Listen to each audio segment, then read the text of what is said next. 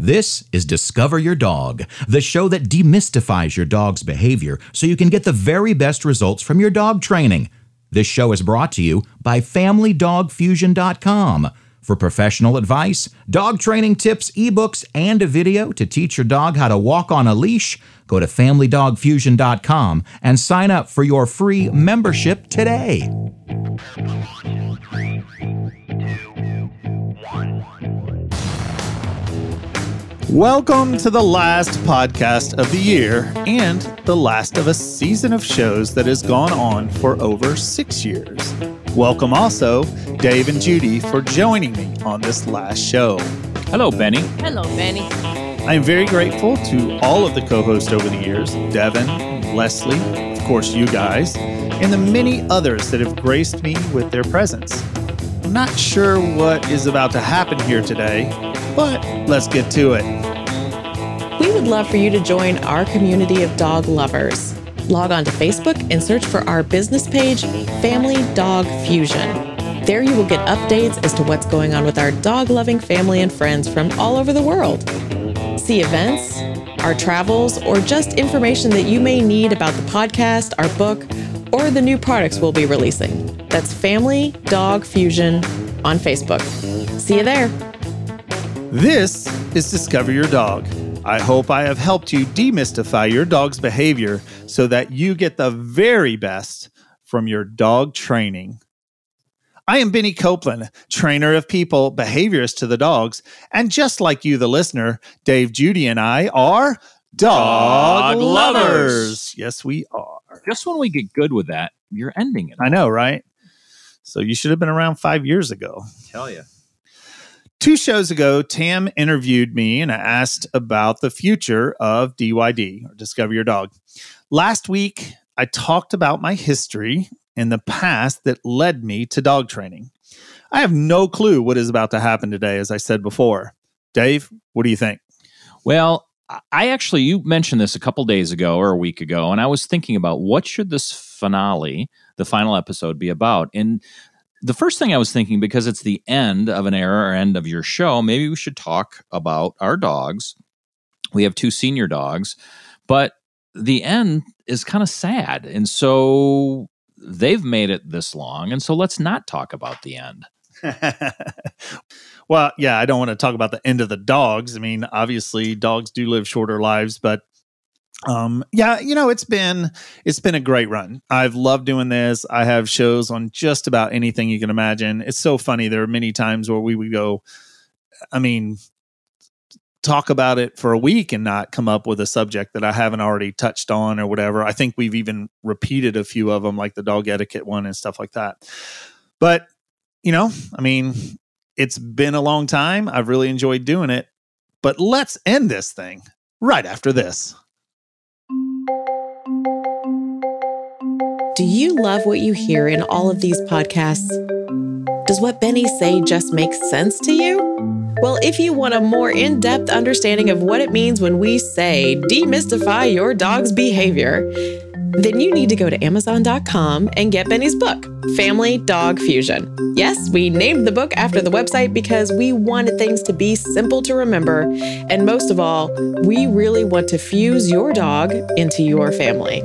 In these few pages, Benny has decoded dog behavior. He's found a way to make what he has learned over the past 20 years of his life make sense when it comes to communicating with your dog. Also, the great thing about this book is you can mark up the pages, highlight the important stuff, bend the heck out of the spine even if you want to. It's yours. So we suggest to do all those things and then give it away and buy a new book when that happens. Family Dog Fusion on Amazon.com. Get your copy today. So, Dave, do you remember in 2012 when the world was supposed to end? Some people said that the Mayans predicted the end of the world, and some people just said that their calendar ended. Either way, the irony of that is that it was December 21st, 2012. Today, we are recording, is December 21st, 2021. And even though it seems that the Discover Your Dog world is ending, I hope, just as the Mayans had it wrong, that we're just really on a slight pause. Pause. Slight pause. PAWS. Yeah. Yeah, there's and I had talked a couple weeks ago with Tam, and she kind of did an interview style show and asked some questions like what's in the future and things like that. And I have these other projects that I think I briefly talked to you guys about. I'm not really going to release any kind of information about that. But the truth is, I always am going to talk about dogs. I'm always going to I can be on the street and someone asks me or find out I'm a dog trainer and, they ask me a question and I'm going to talk about it. I love it. It's what I love to do. And, I've really appreciated that you guys have been a big part of that. How many shows did you say, Judy, that y'all have been? I thought it was 25 or maybe, I don't know, maybe more. We'll have to count. I mean, think about that though. 25 coming out every week. That's 6 months. I mean, that's over half a year anyway. That's definitely more than I've had any, one guest other than. Oh, believe me, it's on my resume. Yeah, along good. with canning beer, it's on there. Canning beer, and yeah, I even talked about in last week's episode that's coming out tomorrow. Actually, I talked about doing the Music City Brew Tours and how there was this part of the show that became talking about beer. Even in that process too. But yeah, I mean, that's all part of my life. The neat thing, and I was watching an episode of Seinfeld the other day, which is, I think, on Netflix or Hulu, but they're talking about how the show evolved on Seinfeld. And so George was pitching, hey, let's have a show about nothing. And really, this show hasn't been about nothing. It's been about a lot of topics, but what I realized with Seinfeld, it's really about that crew of friends' lives. That's what each episode is about. And so we've had, if you kind of morph that into our experience with dogs, a lot of the episodes that Judy and I have been on, we saw this in the park or we saw this in the farmer's market, and then we'd bring it to you and talk about it. So it's been kind of neat to bring our lives with dogs and animals into the show. Yeah. And the really interesting part is that we met through beer. Yeah. Judy, how did we meet, Judy? We met at Honky Tonk. Yeah, well, not just Honky Tonk. Oh yeah, Honky a Tonk, couple Zons. breweries before that, and then all of a sudden you're at Honky Tonk. We're like, okay, we need to know you. Right, so it was like the third brewery in a row, or two weekends in a row that we ran into each other in different breweries. And you were bringing your dog with you. I know at Honky Tonk they allow you to bring your dog, so you were bringing your dog with you. So it just kind of morphed into that as well. Of course, with allegedly at Honky Tonk they allow you to bring your dog. Allegedly. And many of the other breweries, obviously too. I mean, there's a lot of times when we talk about going to meet, we make that a part of it. You and I playing disc golf, and I remember last time I just let go of the leash and Beans. Well, you were there in one of them. One of them, yeah. But the other one, I literally let go of the leash about 6 holes or so. So if you're ever playing disc golf in Nashville and you see a couple guys with a little Jack Russell Terrier off leash, you'll know it's us. Yeah, chasing your Frisbee or chasing your disc all around. So, but yeah, so it's interesting to go through the process. And also, you've never hired me to train you, so it's not something that you've gone through my training and you understand the training and stuff. So a lot of these questions were really great because it wasn't coming from the perspective that I've already showed you or taught you something. This is now something that you're asking these questions because you want to know. And not that you've ever used any of my advice ever. Actually, Come on. we have. And the biggest thing, 2 things that I took away was when you have a dog on leash, the thought that the dog can feel the tension in the leash. And so you can kind of create action and energy that you may not want. Anxiety in the dog just by the way you're holding the leash. And the second thing really quick was the reinforcement. So catch them doing something right versus everybody does reinforcement when they're doing something wrong, which just reinforces the wrong behavior.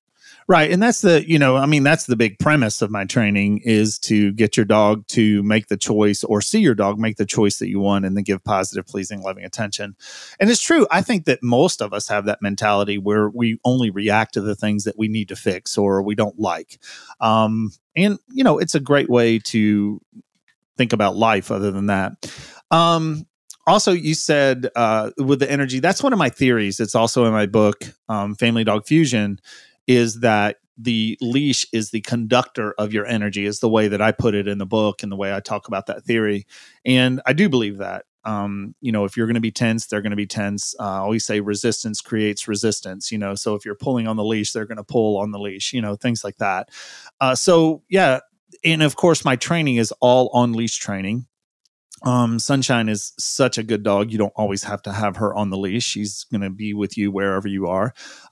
It's not that I advocate that, but I definitely am always looking toward like not having to worry that my dog's not on the leash, that, she's going to run off or that she's going to attack another dog or, do those things. And I did have that. I had that issue with Oz for his life, so it was very important to me for Beans to be, in situations and I take her and put her in a lot more situations where she can be social and do those things. But you guys have done that as well. You've take her everywhere and she really enjoys going with you and doing those things. And I think it's going to be interesting sometime in the future when we have another dog, which we'll always have dogs, us going through the training of a new dog, because we've had her for 13 years and our other dogs kind of trained her. So we haven't really been through the rigors of training a dog. So it's going to be really interesting. And hopefully your podcasts stay posted, because I'm sure we're going to use a lot of the lessons. Oh, definitely going to stay posted. And not only that, one of my ideas, and I'm not going to say that this is going to happen for sure, but one of my ideas is to do a seasonal podcast where I see most of the podcasts going is they're usually doing anywhere from 6 to 10 episodes in a season. So they start like in August and end in December or something like that. And they'll do them every 2 weeks. And just like a season of shows on most of the TV networks and things.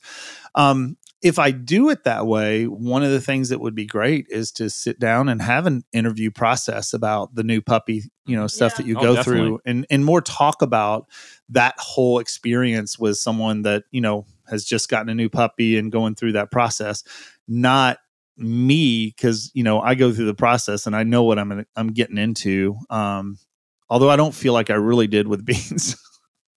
She was nuts. So if I was able to do, and I'm thinking about like doing interviews with people, there's a couple people that I've talked to, like that have written books and children's books and things like that I would really love to sit down and have a good long conversation. So they're like, 45 minutes to an hour long rather than, just the 15-minute little segments here. And then it's only a series of shows. Excellent. Well, and if you ever want to do, some shows from different locations and you need to do a little bit of research maybe on like European dogs or anything, business expenses, You got to write off to Italy on your... Yeah, there you go. Absolutely. And that would be interesting too, to go talk to maybe a veterinarian or someone in the dog industry there, Remember when we ran across the lady or the agility course? Yes. And I made you guys stop and we all had to go stop and talk to the lady and I gave her cards and said, hey, I'm writing off this day of the trip, that was fun. And to see that there, I mean, even in Italy and, I know this stuff's all over the world, but, the perspective changes when you get to see, and the lady didn't understand one lick of English. That's what makes the interview so good. You said you're going to interview a vet over there, but he'll speak 100% Italian. No. Our vet is it's a woman and she speaks 100% she's English. great, actually. She's very, very good. And we also have a vet there that specializes in skeletal, the arthritic portion of it. So they had some really good advice for us when we were there. Chiropractor to the dogs. Yeah. Good. Well, that is definitely, something for in the future that would be fun. This is very mobile. I just have not, wanted to pack it all up and take it anywhere. I thought I was going to be going over to Tam's house with all the equipment today. She had something going on and ended up that I didn't have to. So, that would be a fun, something to look forward to do something and, just so very different. Plus, what I feel like with a series of shows, and, I may be getting ahead of myself, is it gives me an opportunity to actually research the topic. What I felt like with a lot of these topics is I was researching it, that morning, so here I am recording a show at, 9:30, 10 o'clock in the morning. And I got up at, 7 o'clock and started doing research on some of the shows. Tam asked me the question, like, what's the most interesting things that you've learned? And those were things that I got up and I started researching. I was like, oh my God. And I would research it more even afterwards, and just those few little things. And also, the stuff that's reinforced in my training. I wouldn't sell yourself short, though. You're talking about doing the research. You also live dog training. Yeah. I mean, think about how many hours you're around dogs and you see the behaviors and you see the corrections of the missteps. And so there's a lot of depth, I think, to what you're saying. Oh, yeah. I mean, for the most part, I never have to research it. I don't have to talk about anything. For the most part, I already know what I'm going to say. But it was things like colorblind.